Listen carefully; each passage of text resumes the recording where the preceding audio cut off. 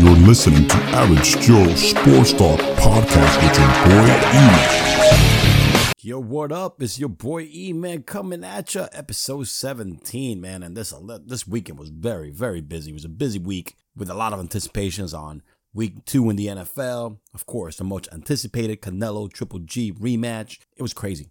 It was a good weekend for sports. It was a good week for sports. So let's get it started because I'm going to be talking about a lot of stuff. Actually, I'm not even going to do an En Fuego headline segment today. It's going to be all about NFL, Triple G, and Canelo because we got a lot to talk about that, man. It was a great fight of the year. And then also I got another segment in regards to college football. So, let's get busy and let's get started this with the NFL week number 2, baby. What's up? Week number 2 is upon us, and we had some really good games. And first and foremost, above anything, we're going to start it off with the Vikings against the Green Bay Packers. So the whole anticipation throughout the week is, hey, is Aaron Rodgers going to play? Is he too banged up? He got out there, man. And you know what? For somebody with an injury like he does, who's with limited mobility, Aaron Rodgers put up, still a TD out there with 281, man, passing yards. Not bad. Now, the game finished in a tie. And, dude, I don't know, man. What's up with these kickers, man, this year, man? Last week, there was a lot of missing field goals. Reason why the Browns and the Steelers went into overtime, and they also stay as a tie. And this game also remained a tie, 29-29, because of missed field goals. I don't know about these Minnesota's field goal kickers, bro. I mean, they have like a history with these guys. They're jinx. So Daniel Carlson misses 2 field goals in overtime to keep the game tied. So they had an opportunity to win the game. And let me tell you something. They came back. The Vikings came back from a 13-point deficit. Kirk Cousins, 35 out of 48, 425 yards. 4 TDs so far. The first 2 games of the year, he is actually making his worth by proving that he's worth every single dime they pay for it. But come on, man. These kickers are out of control. I mean, I don't know what's wrong with the kickers from Minnesota, but isn't Dan Bailey available somewhere? I think Minnesota is cursed or something, bro. They really need to sacrifice a goat or something in order to get this jinx off their back in regards to these kickers losing playoff games for them in regular games. So, you know what? The much anticipated game was one of the big games for this week. It finished in a tie. Aaron Rodgers looking kind of smiling. Hey, man, I wish I got the W, but guess what? I'll take the tie anyway. And moving on to the next game, we got the Browns and the Saints, and another tough game by the Saints, man. They got a scrappy D, man. They forced some fumbles. Another kicker, Zane Gonzalez, missed a couple of more field goals, which insane. This game could have been tied or they could have gone ahead and won because, the Saints were nowhere to be found. I mean, Brees had 2 TDs. Their defense was forcing, the Browns defense were forcing a lot of turnovers and fumbles and made it really tough for the Saints to win this game. It was 21-18, so it was a game-winning field goal by actually a kicker that's worth something. Will Lutz, kick a 44-yard with 21 seconds left. So, and even after the game, he goes out there and sportsmanship went out there and get to do the hug. Zane Gonzalez, hey man, I know you effed it up, man, but I came through. But don't worry about it, bro. Just keep kicking, boy. Nah, man. Again, they're looking good. I mean, Tyrod Taylor is doing what Tyrod does. For the Browns, manages the game, 1 pick, 1 TD, 246 yards. Carlos Hyde is again, a great pickup by them, and this defense is actually keeping them in games. There's a big difference from last year. Last year, they were getting blown out. So far, they're 0-1-1, but they've placed 2 really good teams, and they played them tough, real tough. So, again, I think the future is looking very, very bright for the Browns, and I think that W is going to come soon, man. I know they're hoping for a W really quick to bust out those coolers and give out the free beer, which I got to pick a game to go to Cleveland, man, and hopefully that'll be the one that I actually go. And on another note, they're going to release Josh Gordon this Monday after they made him inactive this weekend.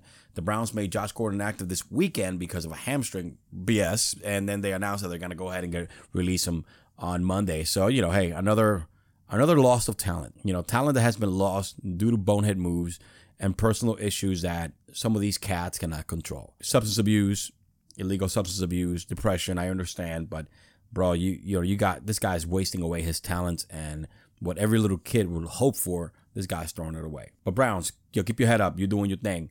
Lions and 49ers. So again, Matt Patricia. Isn't Matt Patricia supposed to be this Belichick defense disciple? I mean, the dude has given up. His defense has given up 78 points in the first 2 games. Now they lost to the 49ers 30-27. I have no idea what's going on here.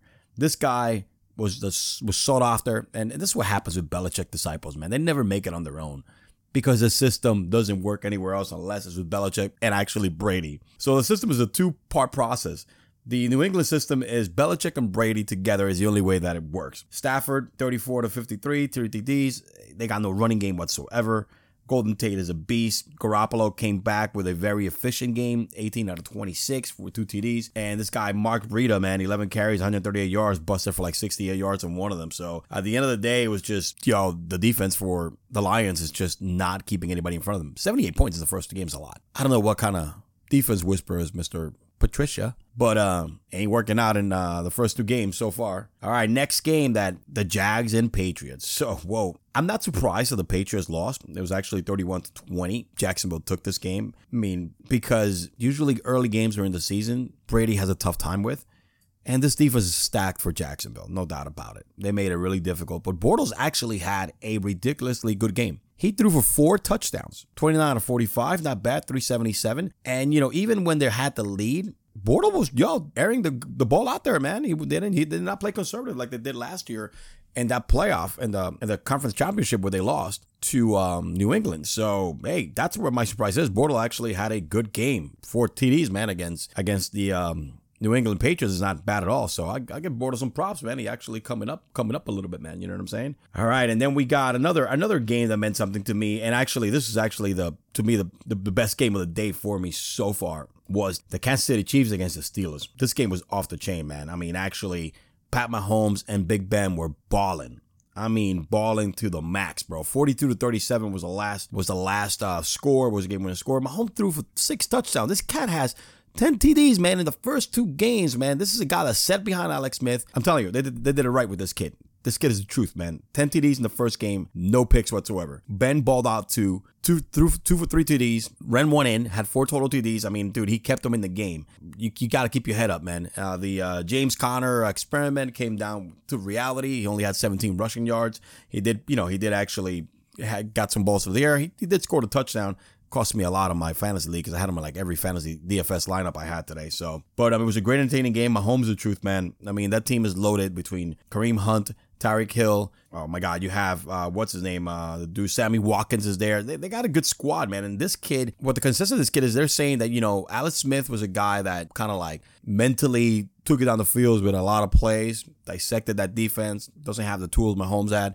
Mahomes is one of those cats that they love this cat because it could be 1-2 plays, boom, and they score. That's kind of tools they have with Tyreek Hill who can run down the hill. So, this is insanely a great game. Mahomes and Ben balled out. They were balling out, dude. Right now, this was a DFS love fest. So, I wish I had one of my fantasy lineups in my daily fantasy and FanDuel and in DraftKings. And I use Rivers as my second quarterback. It was one of those Superflex games. And I did okay. I cashed on that one, but I could have done a lot better if that would have been Ben or Fitzpatrick as my second quarterback. And moving on to the next game that actually meant something to me was, well, this game didn't mean jack to me. The Chargers and the Bills. Because the only thing exciting about that game, and forget about Allen starting his first game, and he actually threw a touchdown, but was cornerback Vontae Davis decides to leave the stadium at halftime and telling his coach, I am done. Peace. I am retiring. Did not come back to the game. That's how bad your team is that you're willing to retire in halftime of your second game of the season. How does it work with his salary? Does he leave some money on the table? I mean, bro, that's how bad the Buffalo Bills are. In regards to the Chargers, they did their thing. I'm not even going to touch that because that game was kind of garbage. All right, moving on to the next game, the Fins and the Jets. Damn, bro. Sam Darnold took the L. Miami's defense picked the kid twice. Miami's defense were handling business, even though he did throw for 334 yards. And I think he's like the youngest quarterback ever to throw over 300 yards. I mean, he's like the youngest quarterback right now to do anything because he's so young. But Darnold took the L. Miami's defense was heavy. They picked him once in the end zone.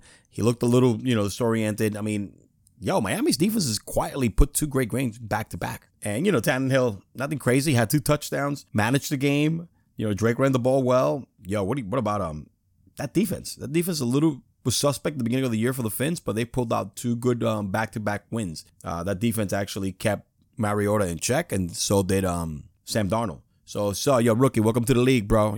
It's the good thing about this is a learning experience because the kid looks still look good out there, made some mistakes. Common for a rookie. He's still the franchise quarterback for the Jets, and don't be surprised, this kid might be elite pretty soon, man. This guy has all the tools. I have no doubt about it. Texas against the Titans, I'm not even going to go. The only highlight that I thought it was interesting about that was that fake punt and threw for a touchdown. It was a lefty throw, too. After that, it was a complete snooze fest, man. I mean, that was a crappy game. Not going to waste my breath on that one. Panthers and Falcons, man. Cam Newton and McCaffrey, they balled out. They were out there, and they still lost. I mean, Ryan Shines had a good game, 2 for 2 touchdowns. It was just a waste. That's how bad. I mean, honestly, Carolina's not that good. Newton threw for 335, 3 TDs, threw that 1 pick. McCaffrey is one of these running backs that if you look at him, you're like, well, bro, this guy should not even be in the league. But this kid, dude, he has a lot of skills, man. He's like a receiver. And he's a running back. He's one of these dual threat running backs. He could catch the ball. He's actually a great receiver. I mean, he had 14 receptions for 102 yards for a good security blanket for Cam. And it was a good game. It was 31-24. If you look at the stats from this, it was kind of boring in a way because the Panthers kind of made a comeback. They were down big in the first half and they scored 14 points in the fourth quarter. But it was kind of like too late already. So it was a little of a snooze fest. But a good wasted effort by Cam and McCarthy in this game. So, but yeah, man, this is what you got right now. We still got a couple of games coming. The only other highlight that I could see is the Rams annihilated the Cardinals, and that was Gurley who practically secured that victory for the Rams in the first half. He had 3 touchdowns. Game was over at halftime. 34-0. The defense is sick. Cardinals are a complete mystery. Why Sam Bradford? I mean, I know why. They don't want to rush Josh Rosen, which I think it's probably the best play in a couple of weeks, but they don't have anything. That line is horrible. I mean, it's horrible. They cannot protect the quarterback, so I see why they're not throwing him out there. So, and of course, the Fitzmagic train continues to steamroll the league, baby. So they just took down the Philadelphia Eagles 27-21, and Fitzy, baby, Fitzmagic, the Hoverman, another 4 touchdown game. Ridiculous. Another 4 receiver effort, 4 other players. He spread the ball around and scored. Not one guy. He spread that ball again. Deshaun Jackson, all week long they were just saying, is he going to play or not? Hell yeah, you knew he was going to play. Man, they're playing those mind games. Get out there, picked a 75-yard reception for a TD, shoving it back in his old team's face. I'm telling you, Nick Foles, good backup, 334, 1 TD. It is what it is. But, Fitzpatrick, man, if you see him out after the press conference looking like Conor McGregor, he was decked out with some chains and this workout suit, man, with some glasses and that beard, I mean, right now, he's on a high, baby. He's hot. He's hot right now. Fitzy is hot right now, and that dude is confident. I don't know what's going to happen with famous Jameis, but I would ride the hot hand if I'm this team, whether Jameis comes back or not. I would string quarterbacks. I will make this quarterback decision like a fantasy football decision, man. You know what I'm saying? Let's DFS this streamlined quarterbacks week after week, see who brings me the hottest one.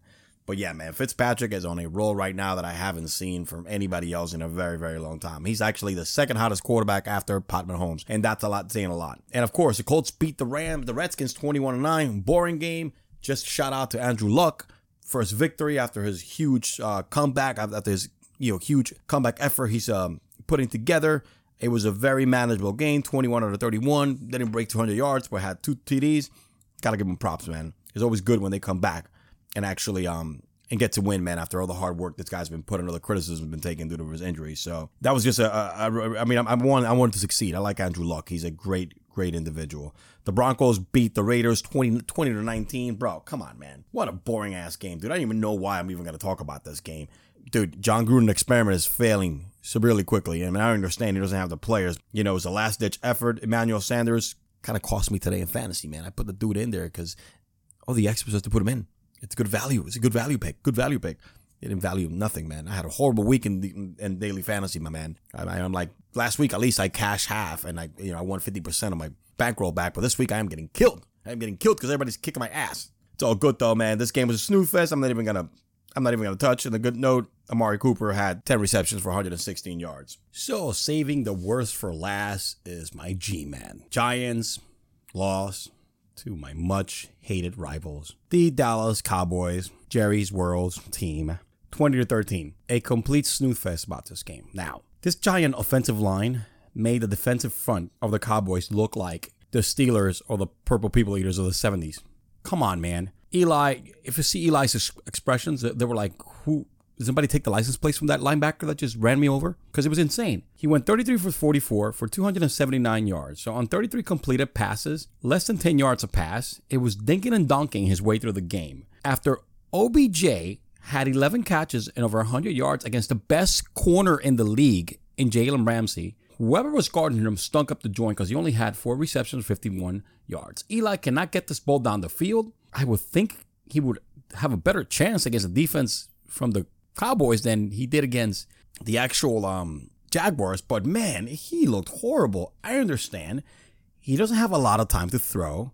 I mean, he was sacked 8 times. Dude, you gotta, this has to be ridiculous. I mean, I don't understand this. He lost that fumble, not his fault, but I mean, and on the other hand, Barkley could not get anything on the ground. 28 yards on 11 attempts, 14 receptions at least. He led the teams with 14 receptions for 80 yards, meaning, dude, Eli was just checking down to him all game long. It's the reason why Eli, only missed 11 passes. Come on, man. Come on. Sacked 6 times. This is insane. The G-Man look in a lot of trouble. Eli looks slow. Eli doesn't look confident throwing down the field. When are you going to use OBJ? I mean, he threw that one garbage touchdown in the fourth quarter, to Ingram. That's it. At least our kicker went 2 for 2, did not miss a field goal, right? What good did that do anyway? But it's just horrible. So I got to talk about my G-Man because that's my squad. And right now my squad looks very, very sorry. The Browns played better than the damn G-Man because they played a better team. That is saying a lot. Cannot believe this. 0-2 to start the season. Not a very happy guy. Yo, Sherman, someone needs to do. Sherman needs to figure something out. Eli needs to start completing some passes downfield, man. All right? This is insane. You got the best wide receiver in the game. Again, I love Saquon Barkley's pick, but I thought we should have invested in the future. And I know giving up a good pick like Saquon Barkley would have drafted a quarterback because we're not going to see another quarterback. Eli has game management skills left in the tank. I hope we turn it around. I don't see it, folks. Maybe I'm going to bite my tongue next week and the week after that. But this was insane. And to close out the recap, well, let's hit the highlights, man. The Browns played another tough game. Lost. They could have won it. Their field goal kicker could have definitely hit some field goals. And I'm sorry. Now all of a sudden came out that he was injured with a hamstring and they let him go. That's what Hugh Jackson said. BS. I don't buy that. Hugh Jackson's a moron. Again, the Vikings could have definitely beat the Packers. But hey, 2 35-yard misses, one in overtime. But the good news is that they released the kicker. They released Carlson and picked up Dan Bailey. And of course, the Browns did not play Josh Gordon. And later that day, they said they were going to release him on Monday. And they did. They traded him to the New England Patriots. Stuff just got real, bros. New England Patriots got themselves a deep threat. Now, depending on what kind of attitude this guy comes with, and if he gets down for the Belichick world, man, I think New England just found themselves their deep threat receiver. 19 field goals, 16 field goals were missed on Sunday. I don't know what's going on. This is one of the ones field goal kicking you don't worry about, but it has become an issue this season, this early so far, which has been cost of 2 games, which led into ties. Hey man, week 2, it's in the building. Let's get busy on to week number 3. Can't wait. By the way, I am getting killed in fantasy football. The much anticipated rematch, Triple G versus Canelo Alvarez 2, arrived last night. And let me tell you something, y'all. I'm a huge boxing fan. I try to watch all these pay-per-views whenever I can. Most of the time I do. I was out at my boy's house yesterday. We had a huge get-together, huge party, man. Lots of food, lots of stuff. This fight was epic. Fight of the year for sure. I don't think we're going to see another fight like this. A great continuation of the first fight. And let me tell you something. At the end, Canelo edged Triple G. 2 judges scored the same, 115 to 113. And the first judge scored as a tie. Canelo wins and becomes a new champ. And honestly, it was a close fight. It was a very close fight. I'm going to give you my take on it. And I don't want to tell you exactly who I think won until I finish giving you my take and my reasons why. It was a great fight. If we go back to the stats, it was a big difference from the first to the second fight is that Canelo actually was the one who pressured Triple G, unlike the first one. Now, Triple G had a game plan. I'm going to jab and I'm going to get combinations and I'm going to go kind of counter punch on you. Canelo said, I'm going to push, and I'm going to go hard. Canelo trained a little bit different.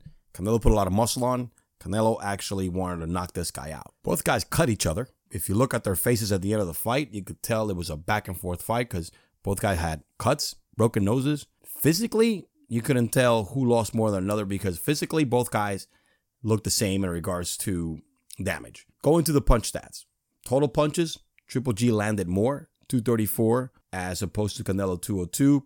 And I'm not going to go with the percentages because the percentages are about 2 to 3 percentages off from each other, whether it's total punches, jabs, power punches. And this is the reason why I want to go with these numbers. It's going to lead to my, why I think the decision was made in regards to the judges, the way the judges saw this fight.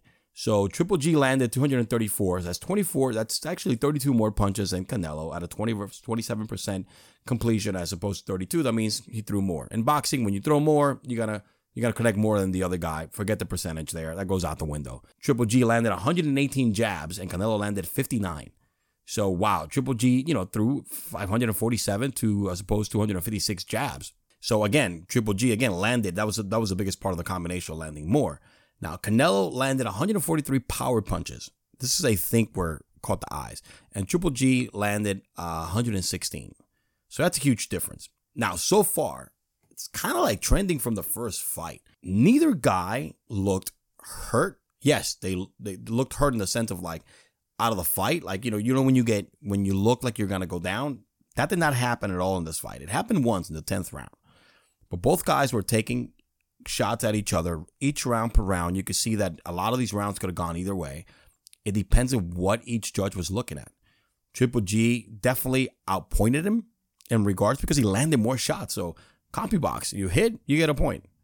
So, if you take the overall percentage, Triple G outpointed Canelo. But the power shots, by Canelo landing more power shots, I think that the visual of that made the judges give it to Canelo. Now, the only time I saw a fighter in trouble was in the 10th round, and Triple G had Canelo in trouble. Now, I don't mean in trouble like he was about to go down, because none of these cats flinched in this whole fight. But he landed a lot of combinations in the 10th, and actually Canelo looked a little bit hurt. He actually, hands were slower. He could not try to guard himself. Triple G destroyed him in the 10th round. 11th round could have gone either way. 12th round, I think Canelo got it, and I think this is the reason why. So this fight was given to Canelo mainly on not the assumption, just on the visual of the power punching. My take, it should have been another draw. And if it wasn't another draw, I think Triple G might have edged them out by points. If we're looking at the total amount of punches landed, Triple G outscored him. So when you outscored him, you win. I would have been okay with a second draw. I'm okay with Canelo winning also. I'm not going to hate on Canelo. He came in, he brought it. Canelo's one of those dudes that does not back down from any fights. He's like Triple G. That's why I love both cats. And Canelo said it after the fight. If the public wants the third one, let me enjoy this one and let's get back to the drawing board. A little bit of sportsmanlike conduct there by Triple G, not wanting to stick behind and talk to Max Kellerman. But he did speak to somebody in the locker room. So I think it was Dan Raphael, somebody from ESPN, and said that, yeah, I feel like I won the fight and I'm ready to fight another fight. Canelo's a great fighter and I want to do this. So y'all, look, it was a great fight. There's a lot of controversy. They're saying that Triple G should have won it. Again, let's look at the stats. And if you look at the fight, Triple G connected more than Canelo did. But Canelo connected probably the harder shots. So it's kind of like you got to take what kind of judges you got looking at this fight. In boxing, you got judges that look analytically. You got judges that look visual from damages in regards to power punches. And I think this is what gave the fight to Canelo. And if that is the case, I'm okay with that. Triple G, in my case, should have won because I think he outscored Canelo. He did outscore Canelo. I mean, the numbers tell you right there. When you add up everything, Triple G outscored Canelo in CompuBox. A lot of people are pissed off. They're saying that Canelo should have definitely, Triple G should have won. Look, I think I was good. I was going to be good with a draw. Canelo did his thing. No doubt about it. Canelo did his thing. I'm not going to hate on Canelo. And you know what I want to see? I want a rematch. And there's going to be a rematch. There's a lot of money to be made. Triple G needs to be more aggressive in the third fight if they ever do this. They do a rematch, but I think it's going to happen. Triple G needs to be way more aggressive. It's just insane how good of a chin both of these two guys have because regular other fighters would have gone down a few times in this fight. Triple G took some bombs from Canelo, man. I mean, he didn't even look hurt. He didn't even look like he was dizzy or he was going to go down. Likewise for Canelo. Triple G landed some bombs, man. And let me tell you something. When Triple G hits you with a jab, that's a right hand for most fighters, man. His jab is heavy. And he landed 118 freaking jabs on Canelo, bro. Apart from the other 234 shots. I mean, it was insane. Canelo took a lot of shots, bro. And he did not flinch either, except for that 10th round. They looked a little hurt. But man, it was a great fight. Fight of the year. I'm looking forward to a third one. My first take should have been a draw. If they were not going to give a draw because they have to announce a winner, I think Triple G should have gotten it because he outscored Canelo. But at the same token, I'm okay with Canelo winning. It was such a great fight that I'm not hating on any fighter. I want to see a third one. I wish they could have 2 more rounds last night to keep going, man, because this fight was amazing. It was a great fight. It was so much action. They did not take a round off. These cats were hitting each other. They don't like each other. So therefore, it was a great fight. Great, they both, hey, man, they respect each other. They may not like each other, but they respect each other. Great fight. excellent fight. I want a third one. I know the public wants a third one. Forget about the controversies. Let's get this popping. Triple G, Canelo 3. Let's bring it, baby. Next year. Let's go in May. Actually, let's do this quickly. And of course, staying in the boxing realm. So Floyd Mayweather and Manny Pacquiao met at a concert or a club or something like that, and they were talking smack to each other. Pacquiao actually looked at the camera. Somebody was filming and said, "Hey, listen, man, I'm going to take him in December. I'm coming back in December. That's easy money right there. I'm going to take him." So Floyd Mayweather, man, making a splash, of course, in the biggest fight of the year, goes, "Yo, I'm going to go ahead and steal the show by saying that I'm going to come back and fight Manny Pacquiao for a second fight."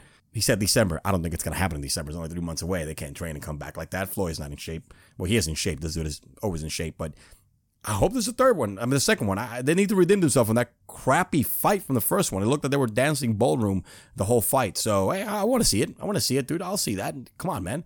Floyd Mayweather is always entertaining, before the fight, after the fight, during the whole promotion part of it. And I want to see him. I want to see Pacquiao redeem himself. I want to see Pacquiao do something different. So, hey, Floyd stole the show with Manny Pacquiao.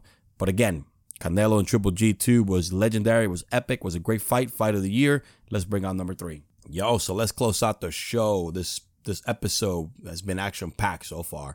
And I'm not going to do a top 5, or I'm not going to do a Enfuegos. I'm not going to do any of the headlights today, because actually I came across this article the other day, and it's a top 10 college football most valuable teams. I have to spit about this in this episode, man, because it caught my eyes on some of these in this list and how much money these universities make just based on football. Football is the number 1 revenue maker for these schools, and I think basketball is number 2. I'm gonna go from starting at number 1, and I'm gonna do the normal countdown. Number 1, Texas A&M Aggies.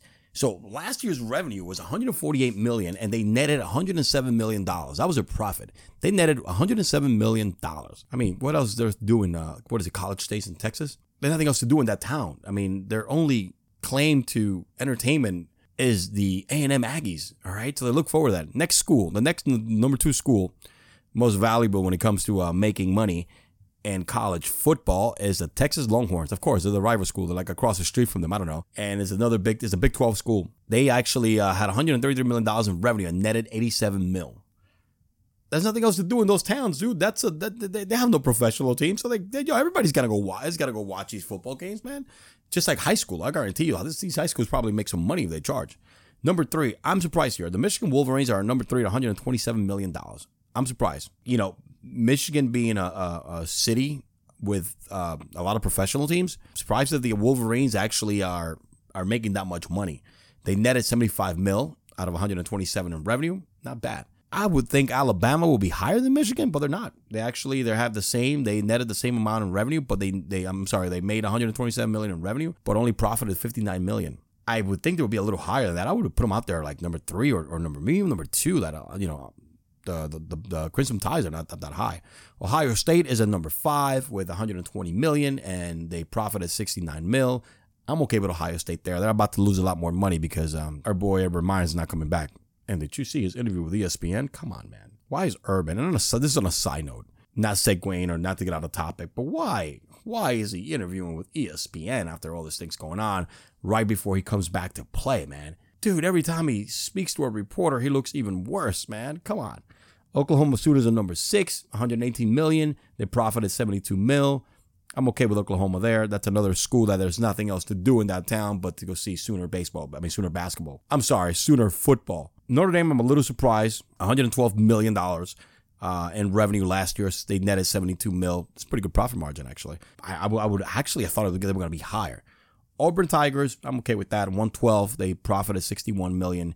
LSU Tigers, yeah, Baton Rouge, I'm good with that too. $112 million. They're coming number 8 and profit of $56 million. Now, University of Florida, the Florida Gators at $111 million and profit of $67 million. Now, why I am surprised is only one Florida school in this top 10 list. That's what I am surprised.